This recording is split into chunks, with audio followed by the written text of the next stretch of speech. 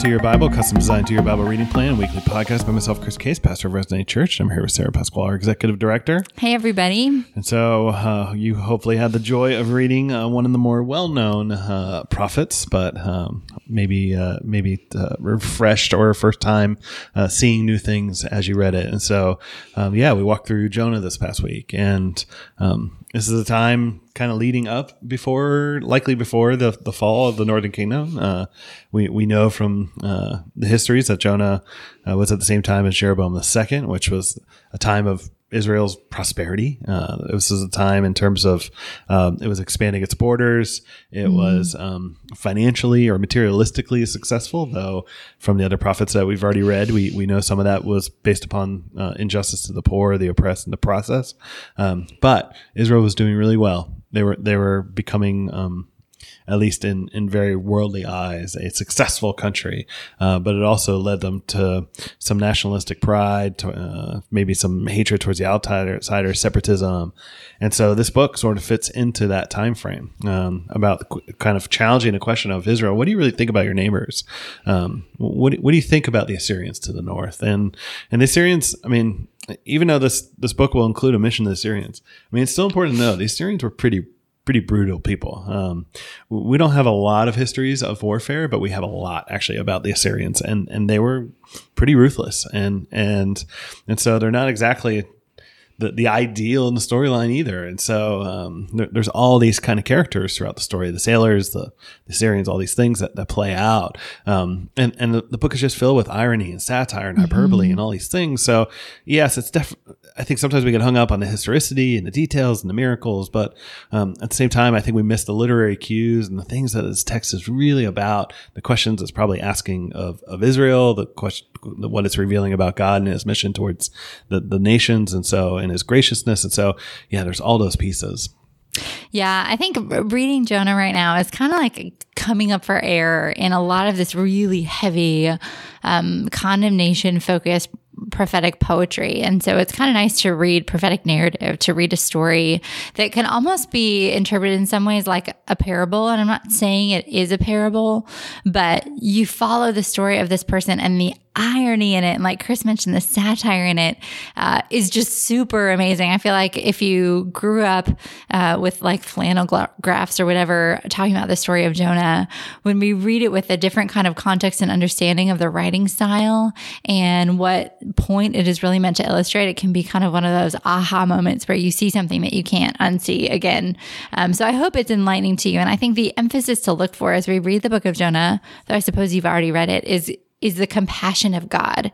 And so we've spent so much time talking about on the judgment and the condemnation that God executes, which is part of his character. But here we see his compassion, which is neat to follow and to watch.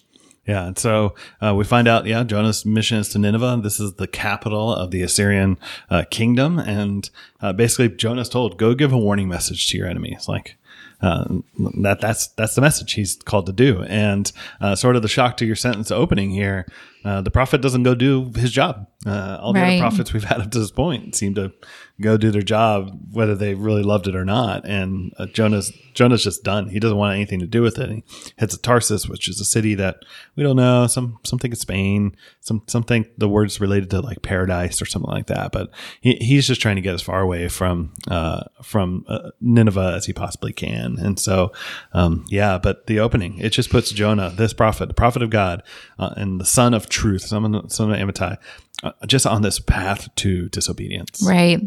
And here we also see Assyria, the Ninevites are really wicked. They're evil, like Chris mentioned. They are not worshiping Yahweh, and they are mistreating others. And yet here again, we see this first picture of God's compassion.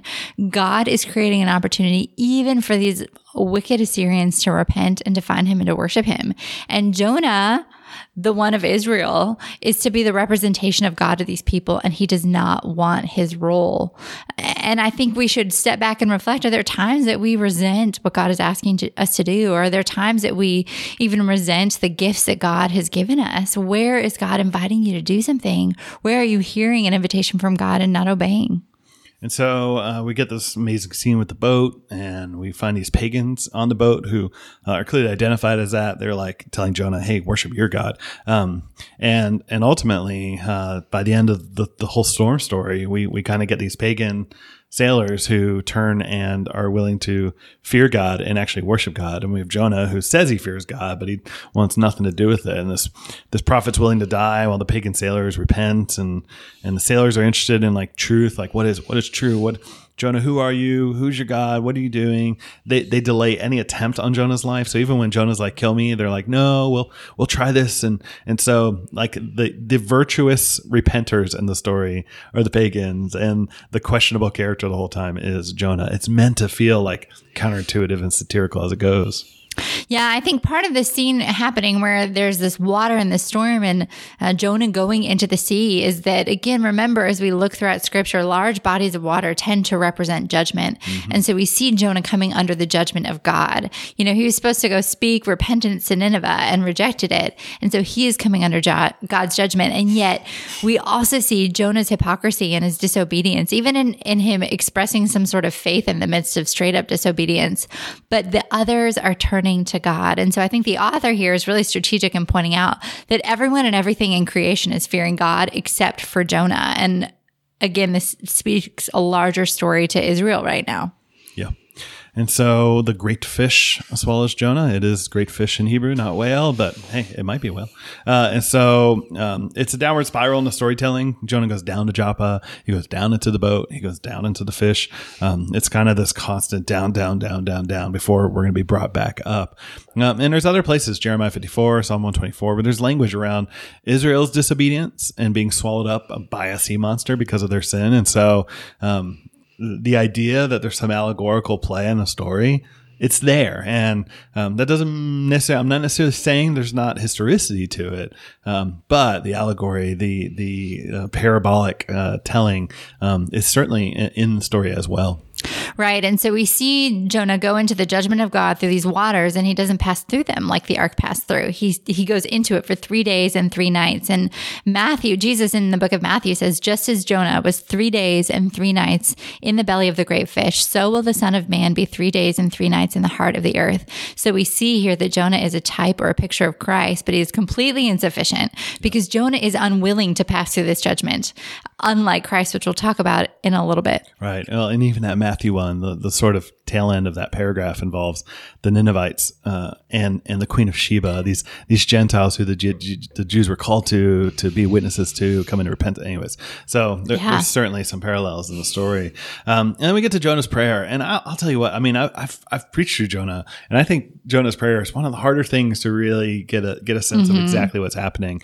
I think there's irony in it, like where Jonah's saying, "I was driven away from your sight," and you're like, "Really, Jonah? You ran away from God's sight," or "God, you threw me into the deep." It's like, Jonah, you asked to be thrown into the deep from the boat. Not only that, but he quotes Psalms, and sometimes he takes a line from Psalms where Yahweh is like the start of the sentence, and he puts Yahweh at the end of the sentence. So there's ways where Jonah's just like, you're kind of questioning how much of this prayer is legitimate, how much of him is just like, you know what, I still don't want to go to Nineveh, but I don't want to be in the belly of fish. So whatever gets me out, I'm fine with that.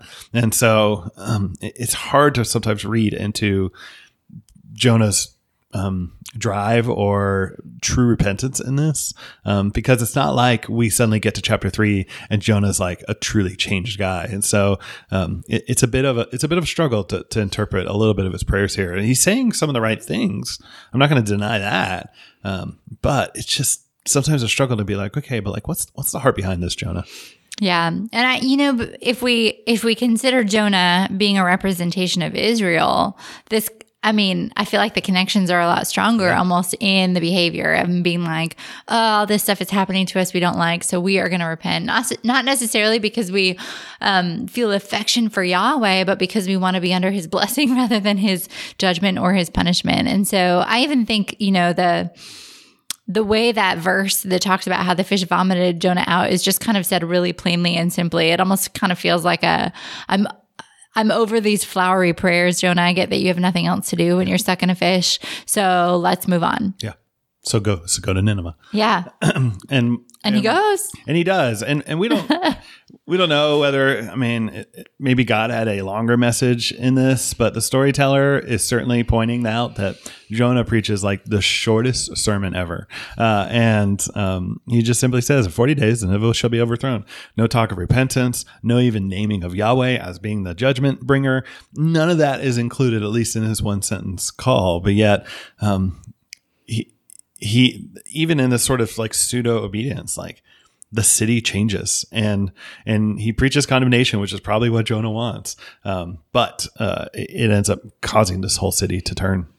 So up to this point, we've seen all of the people on the boat that Jonah's with confess God. We've seen a fish obey God in vomiting Jonah out. Yeah. And now we see Jonah going to Nineveh and all these people are starting to fast and repent.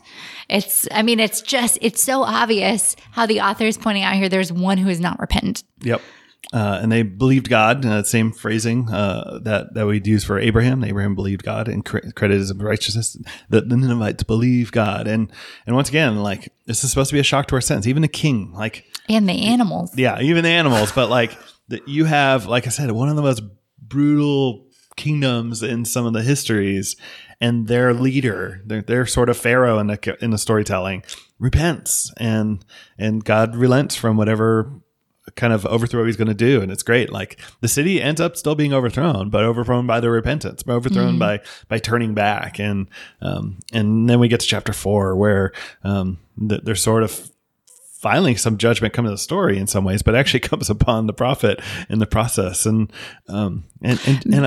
Before you say that, I just want to point out too, with the people of Nineveh repenting, like, here again, we see God's compassion, his heart that all people would know him and worship him because he is worthy of worship and because there is freedom and deliverance from any sort of enslavement when we live out God's design for us. And so, like we see in Genesis 1 and 2 and promises in 3 and in the Abrahamic covenant, God wants to be the God of all nations.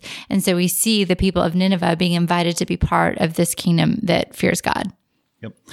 And so Jonah sort of admits, like, look, I didn't want to go do this because I knew, and he ends up quoting Exodus in this process, I knew you were gracious and merciful and slow to anger and abounding in steadfast love. You relent from disaster. And so Jonah's like, I knew you were like this. And Jonah's experienced God's mercy already in the storytelling in the previous chapter, but he just does not want God's mercy for the Assyrians, for his enemies.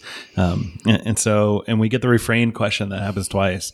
Like, do you do well to be angry, Jonah? Like, Jonah, in my mercy, my slow to anger, my abounding in love, if I choose to extend that beyond Israel to the Assyrians, to other nations, is that okay? Are you right? Are you just in being angry? And it's such an interesting kind of question here. And I think what the challenge is Jonah, have you lost the point of the story? Like and broader, the Israelites, like, you are called to bless all the nations. And that includes loving your enemies. That includes care for the outsiders. God has a greater mission to use you to ultimately change the world. And so the purpose of God is to draw all people to himself. And so we should celebrate that, even if it's people that we think for whatever reason don't deserve it, or we struggle to forgive, or struggle to want to love. Like, that is sort of the drive. And Israel has become so self-oriented, and they're nationalistic, they're basking in their comforts, that they've lost God's story, God's heart for the world. And so this is sort of a challenge, an indictment in some ways, to leave them going, are you right to be angry? Like, that God would be compassionate towards the outsider and do these things. Yeah, I think the story ends pretty abruptly, and it ends abruptly on purpose to point out. So the readers are like, well, this is just like, this story is ridiculous. Yeah. Jonah has no perspective. He has no understanding of what God is doing and where God is at work, because he's so focused on himself. And again, we, kind of like pan back the film, and we see that whole story of Israel right now being really focused on themselves, and they don't know that everything is kind of falling apart around them because they haven't submitted to God. Yeah, it's almost like that riddle for David. It was like, you set up all these characters, and then you kind of point out, like, David, you realize that this is about you. And I think it's the same thing for Israel, being like, oh, we are Jonah. And so to come to this realization of hopefully the struggle of their call to go to the nations. Yeah. And so, Nahum, Anything else on Jonah? Great. Yeah, that's good. Nahum. And so I think it's so good to read these books back to back. And like I point out, the Assyrians are pretty awful. And so we know they're pretty terrible. And I think we're kind of left, I think we should be left a little bit leaving the book of Jonah going to be like, what about justice? Like, does God still care about injustice? If the Assyrians had, like, there's repentance and we're supposed to go preach to our enemies and our enemies are still pretty awful and still are brutal and still killing people and are doing some of the stuff maybe even Israel did, but that much worse. Like, where is justice? God, yes, you're slow to anger. I understand that. But when does the anger finally come in? Even if it's slow, when does it happen? And so, God, are you still just? Do you still care? Do you still bring comfort to us who are suffering? And I think Nahum provides a little bit of the answer to that. Yeah. So Nahum is written after Israel goes into exile. So that's one piece of it, is they're living under kind of God's judgment to them. And they still, whether they truly love God or not, consider themselves to be people who follow Yahweh. And there is some sort of affection and allegiance to God. And so they will ask about God's sovereignty and his justice in the midst of this, especially when they are under the oppression and judgment from another nation. Yeah, and we get such a different opening. If Jonah is sort of ending with us where he's acknowledging that the Lord is gracious and merciful, slow to anger, abounding in love, Nahum starts by the Lord is jealous and avenging. The Lord is avenging and wrathful. And so we certainly know the tone right from the get-go. And it's just so different. And yes, this group from the northern kingdom has been taken into captivity. The southern kingdom has been attacked quite a bit. And this is why Nahum is actually, I mean, the word means comfort. His name means comfort, but like, does God care? Yes, he does. And the injustice of even Israel's oppressors will be dealt with as much as Israel was dealt with for being oppressive. And so that this is a pronouncement against Nineveh, not Israel, not Judah, but against the Assyrians. Yeah. So in Jonah, we saw God's omnipotence, or how he's all powerful, in the fact that whoever he wanted to come to repentance would come to repentance, whether the deliverer of that news was obedient or not. And here we see God's omnipotence, all powerfulness in him using his creation to bring judgment and wrath on his adversaries. And yet this ends with hope. And it ends with hope for Israel when it talks about the feet, messengers. The way that they would deliver news was through messengers on their feet, through running or walking or whatever. And so this is promising that one day, even though they are living under bad news, one day there will be a messenger that will bring good news again and that will bring peace. And so we see hope and promise within God's promise of his judgment. Yep. And so chapter 2, we get a lot of rich imagery about these different chariots and all this other stuff, but ultimately communicating that Nineveh's reign is coming to an end. Like this lion who has hunted its prey, stockpiled in its cave. And we've seen the use of lion as sort of like the judgment in some of the previous prophets. But this lion, the Assyrians, will be destroyed, and God has it against them. And they've even done some of the same thing. There's idolatry in the Assyrians, their murderous treatment of others. It even says that the lions have like stockpiled in their caves. And so there's some of the same indictments of Israel are the same things that are being indicted against the Assyrians. Yeah. And, there's some comments here on the covenant of God too. And we see in this chapter that the ending for those who are not under God's covenant is different from those who are. And this is the same for us in salvation. There's plenty that we will endure as followers of Christ, but we will not be sent to a complete end, because the Lord is good. He is a stronghold in the day of trouble, and he knows those who take refuge in him. And so we'll finish up Mark and Acts as well. Well, we're not finish up Acts. We'll finish up Mark though. And so we get to Pilate and this whole custom of pardoning someone on Passover week. It almost feels like Pilate's probably just toying with them. I'm sure. I mean, they hold all the cards and all the power. And at some point they're like, hey, if this makes you happy, we'll do this every year. And these people that were often arrested and held by Romans were political insurrectionists. Romans didn't care about some of the religious problems and stuff like that, but they do care about political insurrectionists. And so how much more fitting then that for many, Jesus was coming into town. They expected him to be this political messiah. He was going to set up shop, all this kind of stuff. He was going to be this revolutionary movement. And now they see he's not really like that. And now that Jesus does not completely match their agenda, they're happy to have him killed. And they end up choosing a new Jesus, which Barabbas in the earliest manuscripts is Jesus Barabbas, and eventually Origen and others say we have to take the word Jesus out.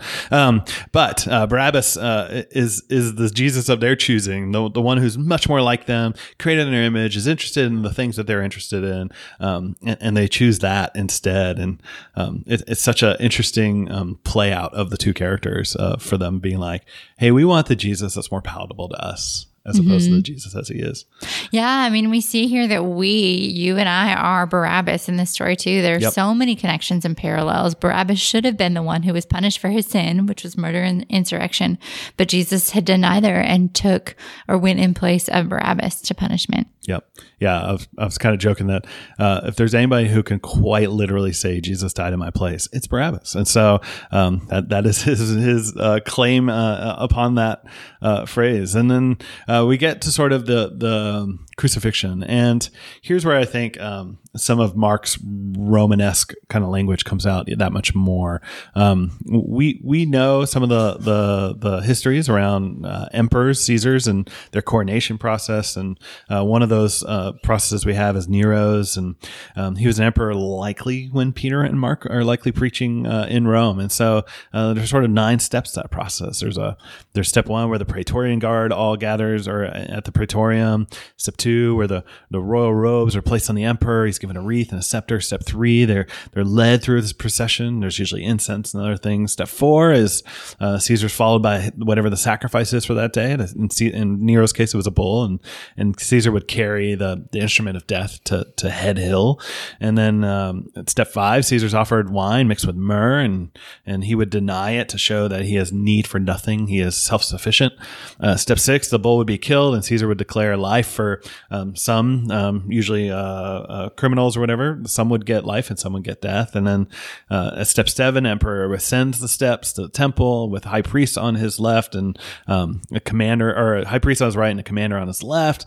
Step 8, everybody proclaims him as Lord as he ascends the steps. And then step 9, everybody waits for some miraculous sign that Nero would have.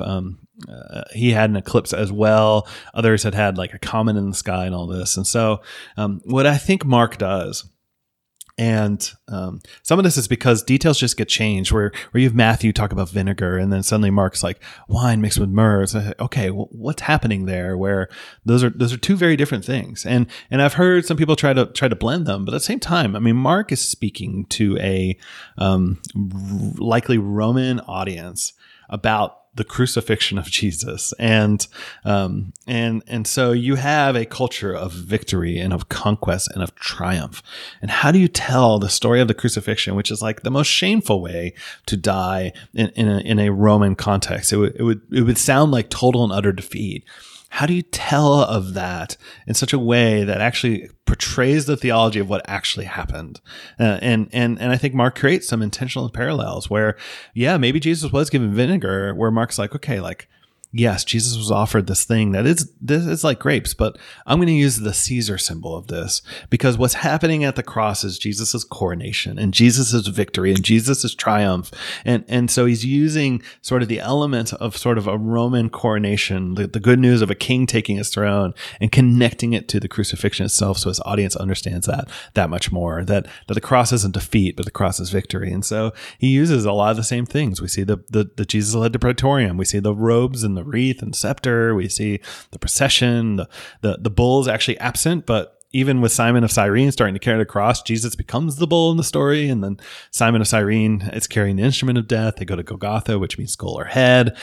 Jesus is offered that wine mixed with myrrh. There's a division of things. There's people on the right and the left. There's revilement that he's the king of Israel and the Christ. And ultimately darkness comes over the whole land. Like all the pieces are there in the order that they are supposed to be. And so I think Mark is pretty genius to probably do this, or Peter when he's preaching it, pretty genius for his audience to go, okay, like what we see in crucifixion is a coronation ceremony. It's the king taking his place on the throne.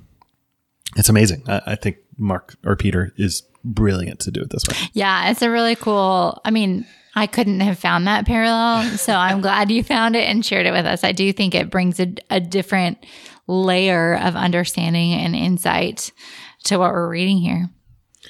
Yeah. And so, but Jesus dies, and it's fascinating. Once again, the one person who really seems to click in that moment is a Roman centurion. It's not one of the disciples. It's not anybody. I mean, it's meant to be like, okay, like Roman people who are listening to this, like, you can get this, like this Roman centurion does too.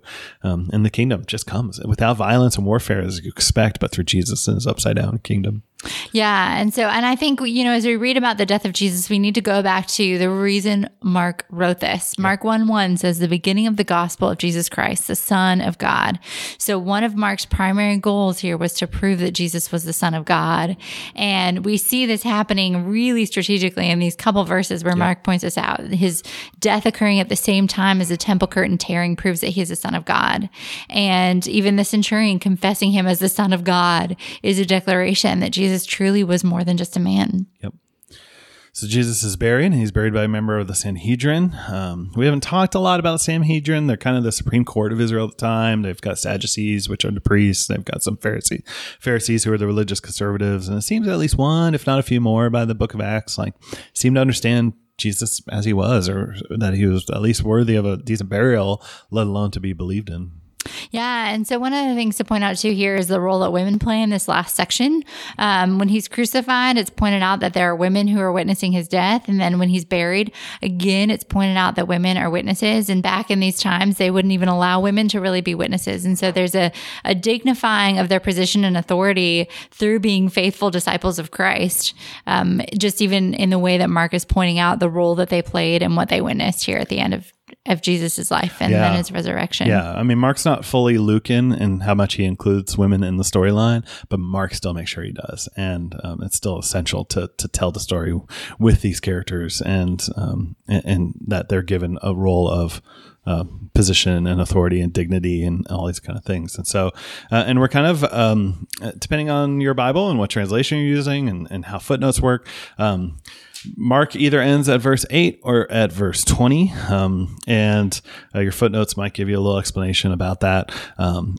I'm under the conviction that Mark historically has ended at verse 8. The earliest manuscripts we can find have it end at verse 8, but there's later manuscripts that do include the extra 9 through 20. And I do think it ends sort of abruptly, because I think it's the same way that Jonah ends abruptly. I think we're kind of left with sort of that sort of question that the Romans would have been left with, of going, okay, like, do I believe that Jesus got out of the grave? And do I have amazement and fear and terror and misunderstanding and bewilderment and all these kind of things that these women are sort of left with as well? Do I identify with them? And because eventually 9 through 20, like, the language changes quite a bit. It becomes sort of like church focused in terms of the disciples and their signs and baptism and all these other things. And the language it's just not the same. The theology seems a little bit off. And I've even listened to some of the editors of the ESV and others kind of say, like, look, the King James still has a ton of influence. And if you want your King James readers to also read your edition, you got to be really cautious of what you take back out. And so they've started learning to footnote it. Some will put the whole section as a footnote. And so I'm not planning on parsing out any of that text just because I just don't think it's necessary for the podcast.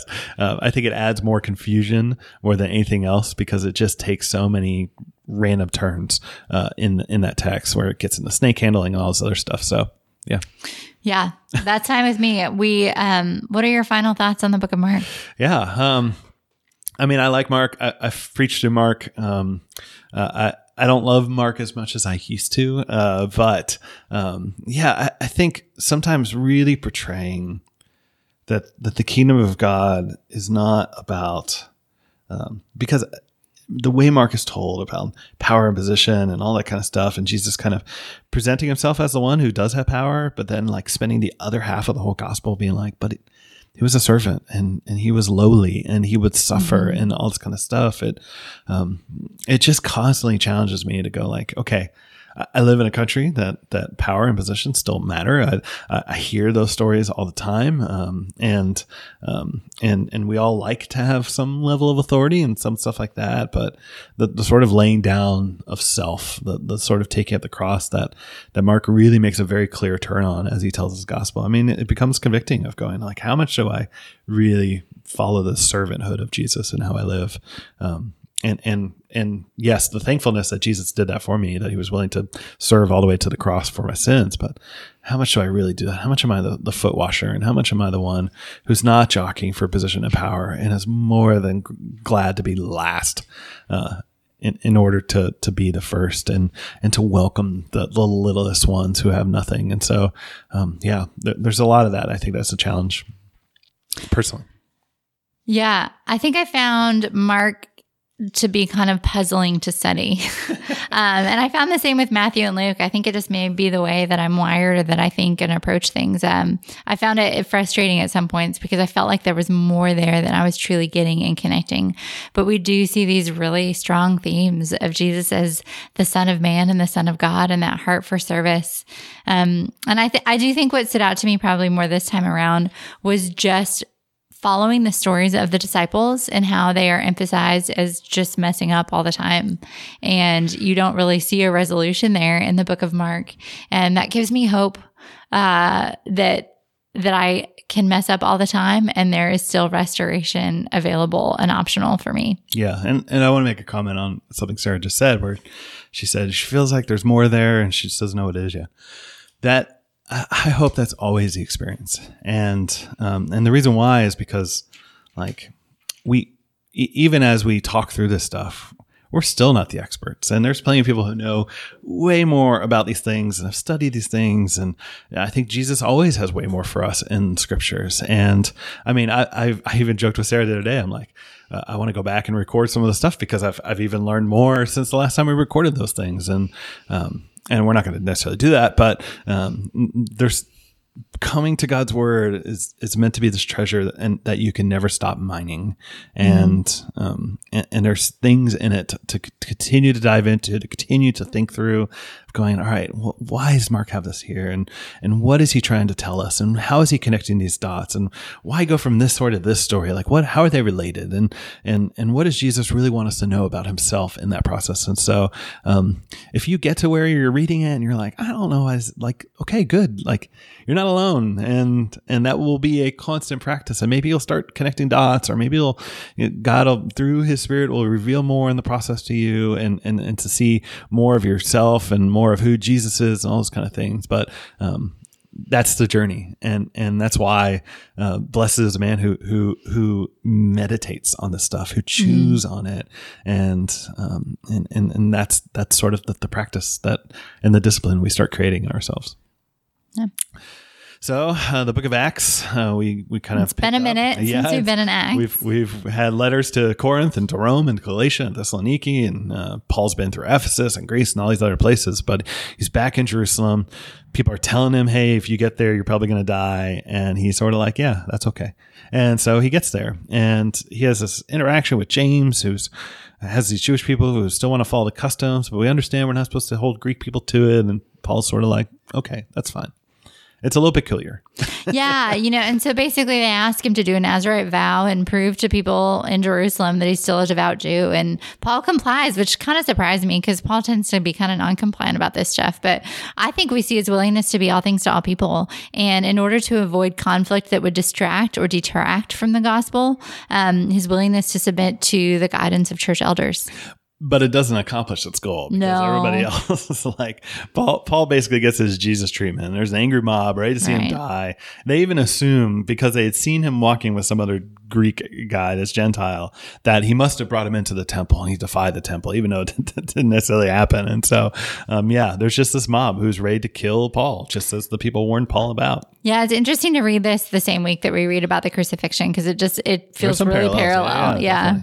And then this captain realizes Paul's not this random Egyptian criminal for some reason, that he's a Jew, and he ultimately gives him a moment to speak. And Paul starts telling his testimony, and we're going to see him tell testimony this week. We're going to see some more next week. And Paul's sort of interpretation of the events of those. But we'll talk through that. But Paul highlights he was absolutely against the way. He was absolutely fighting against the rise of Christianity. And he's like, I was going hard after them. And he doesn't deny it. But then he's like, but I had this experience on Damascus Road, and I can't deny that. Even though I was persecuting Christians in the synagogues, Jesus ended up being real to me. And and he sent me off to preach the good news to the Gentiles. I don't know what to tell you. Like, this is what happened to me. Like, I tried to put an end to this, but it's real. And so what do you want me to do? So, yeah. Yeah, I think as Paul shares his story, he emphasizes the part that's going to be relevant to those who are listening. And so that's an encouragement to you and me as well to be prayerful as you testify about the gospel and even the gospel in your own life. Think about what points, or ask the Lord for direction on what to share and what not to share when you talk about what the Lord has done in your life. Yeah, and in Psalm 42. Yeah, I mean, it's just a really good picture of living in the already and not yet. I think we're discouraged and we're downcast, but our hope is in God, and his steadfast love commands us, and our longing is for him alone. Yeah, it's definitely a bit of lament. They're sort of like, all right, I've suffered, there's been troubles, maybe it's an exile, the temple feels remote, and I just want renewal. I want your presence again. And this might be a random person, might be even David, that he's prevented return to Jerusalem, and he's just wants to be back in God's presence again. So next week, what are we looking out for? Well, I mean, I think Isaiah is going to be tough to get through next week, at least if you read like I do. So, there's a lot of context to understand, and we don't always have time to dive that deep, or even don't know where to dive that deep. But I would encourage you every time when you sit down to read Isaiah, just to pray and ask the Holy Spirit to give you direction and understanding that you need to have, and ask the Lord that just really divinely to increase your capacity to understand how big and great he is as you study Isaiah. And in the New Testament, like we talked about even just a couple minutes ago, compare what's happening with Paul to Christ's crucifixion. It's somewhat similar, but Paul is going to escape Jerusalem, but let's see where it goes. Yeah. Mine's similar to the Old Testament. Like, try your best to keep up with maybe some of the context, but do not feel weighed down by it. I think some of it may be helpful, but it's not going to revolutionize your reading of Isaiah in as you go through that section. And then the New Testament, we get into Paul kind of telling his testimony again, but look how some of the differences are there between how he's telling it and how Luke told the story earlier in Acts. And compare and contrast, there's extra dialogue, there's different details. And so what might Paul be doing? What might Luke be doing in telling what has Paul understood about himself maybe in the process? That's it. Thanks, y'all. Thank you.